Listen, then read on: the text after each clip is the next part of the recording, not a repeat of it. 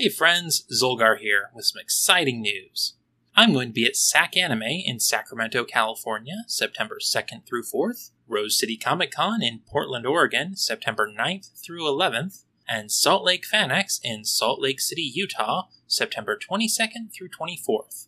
I won't have a table, but I will have some buttons that I can hand out if you come find me. I'll be hanging out with my friend, the Peculiar Magpie, at his booth selling cool props and nerdy art pieces. I will post pictures and booth numbers on our social media during each show.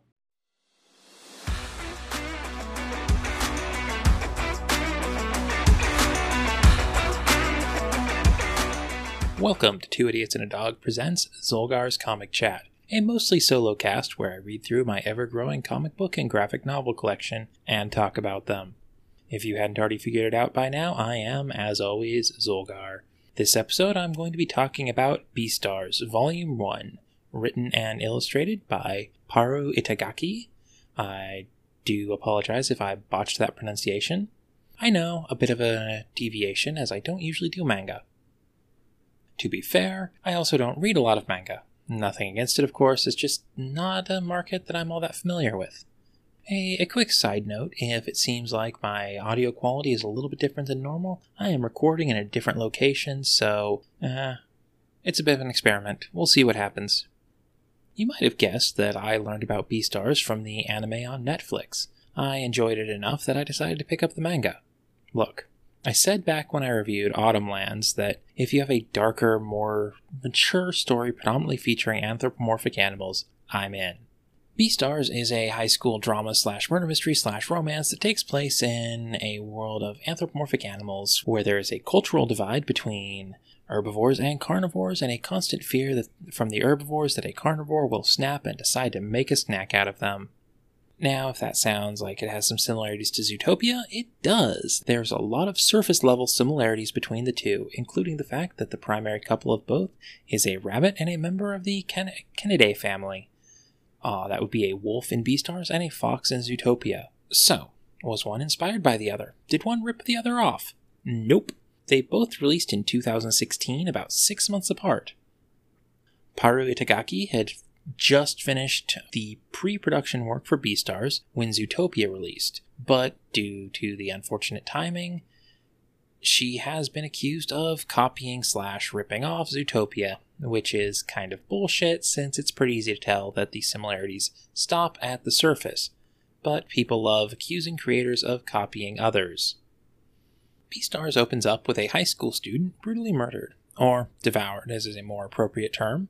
Tem, an alpaca in the drama club and friends with our main character, the socially awkward, shy gray wolf Legoshi, who shies away from all of his predator instincts. It is unknown who killed Tem, or even what, just that, well, he was eaten. Suspicion falls on the carnivore members of the drama club, but honestly, especially early on, the murder mystery kind of takes a backseat to the rest of the school drama. The first volume really just sets the stage for things. If you've watched the anime at all, the first season covers the first 49 chapters, ending partway through volume 6. More or less, at least, it doesn't follow exactly. In Volume 1, we're introduced primarily to Legoshi, as mentioned above. We also meet his friend and roommate Jack, an energetic, eager-to-please golden retriever, and I don't know if it's Louis or Luis, whichever. The star of the drama club, a wealthy red deer with something to prove. The volume ends just as he meets Haru, the dwarf rabbit who runs the gardening club. Well, when he officially meets her, as opposed to their actual first encounter, which is where we first see that despite his efforts, Legoshi is most definitely still a predator. The first volume sets up a recurring theme throughout the series, an awkward predator-prey dynamic between friends or potential lovers, with the inability to quite be certain whether the drive is love, lust, or something even more primal. I don't know if it's an intentional parallel, but the carnivore-herbivore dynamic often looks a lot like the dynamic between men and women in the real world, just turned up a few notches. Most of the carnivores are good, decent people, but the herbivores can never know for sure which ones aren't, or when one of the nice ones will reveal their true colors, making it often safest to keep one's distance and be on their guard. There's not a lot to unpack in the first book otherwise. As I said, it just sets the stage for the future. A future that, if it's anything like the anime, takes some bizarre twists and turns, and I look forward to that journey. I've already picked up Volume 2, thanks to Random Warrior. The art is an interesting mix. I don't know how it compares to other manga as, well, honestly, my only prior experience with manga is Battle Angel Alita. Like most I've seen, Beastars is black and white, and the art style shifts with the tone of the scene.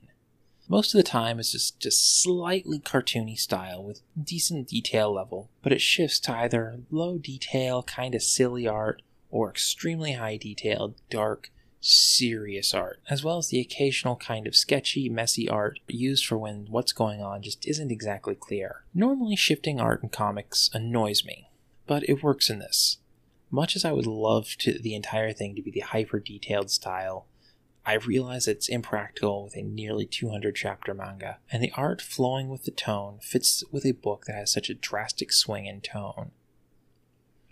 This is another case where the artist-writer combined actually works very well. In conclusion, if you've watched the show and wanted more of the Beastars world, or you saw Zootopia and thought, what if this wasn't for kids? It's worth picking this book up. If you enjoy the idea of a predator-prey dynamic in a modern civilization, it's also well worth picking up. If you're just dipping your toes into the world of manga, I think you could do worse as starting points, but keep in mind my own experience is limited and you might want to find someone who is more experienced to talk manga with. Comics writing update. That would be time for the second weekly update on my journey to try to write a comic, or 2, or 10. Not a lot to update on the moment, honestly. While it's not 100% set in stone, I think I've decided on the second option I mentioned last week. I've always loved explorations of synthetic life and the question of free will. Also, the main character is an anthropomorphic tiger, and as I've made pretty clear by now, I'm a sucker for anthro-animals. The story, dubbed Queen of the Jungle, is one of many I've either written or conceptualized within a sci-fi world that's been rattling around in my head for around 2 decades. This story focuses on an early bioengineered super soldier, an anthropomorphic tiger, during the field testing phases of the project. She is sent to eliminate a weapons depot hidden in the Amazon, only to find that she was given bad intel and is now expected to eliminate a village of mostly civilians, including children. I will let you guess how well that goes for the people who sent her there. Another reason I chose this one is because I actually wrote it as a short story about a year ago, so I already have a pretty solid outline ready to go. I may decide to put the link to that in the show notes if anyone wants to read my terrible writing. Thank you for listening. If you've enjoyed this episode, please consider sharing it with a friend. If you didn't enjoy this episode, please consider sharing it with someone you don't like so they can suffer too. Either way, I appreciate your listening and would love to hear your thoughts. Also, be sure to check out the other shows from 2 Idiots and a Dog Media. In most of them, there's even actually 2 of us. If you'd like to keep in touch, you can find us on pretty much all of the social media platforms at TIAAD Media. Typically, I am the one you'll be interacting with there. You can also join us on Discord. You'll find all the pertinent links in the show notes. Consider also checking out The Fandalorians. Join 3 teachers as they have mature, intellectual discussions about pop culture topics, and nearly come to blows over Disney princesses. No, seriously, they got super heated about them. You should go check it out. I think that was like episode number 30? So yeah, go check out The Fandalorians. Listen to grown men argue about princesses. If you would like to send kaiju fan mail or reach out to the Idiots for anything, you can email us at tiaadmedia@gmail.com. If you are a comics creator and would like me to cover yours, feel free to reach out as well. Lastly, if you would like to support our dream of being successful enough to be able to afford food, you can support us on Patreon or Ko-fi. We are TIAAD Media on both, and you can find links to both in our show notes.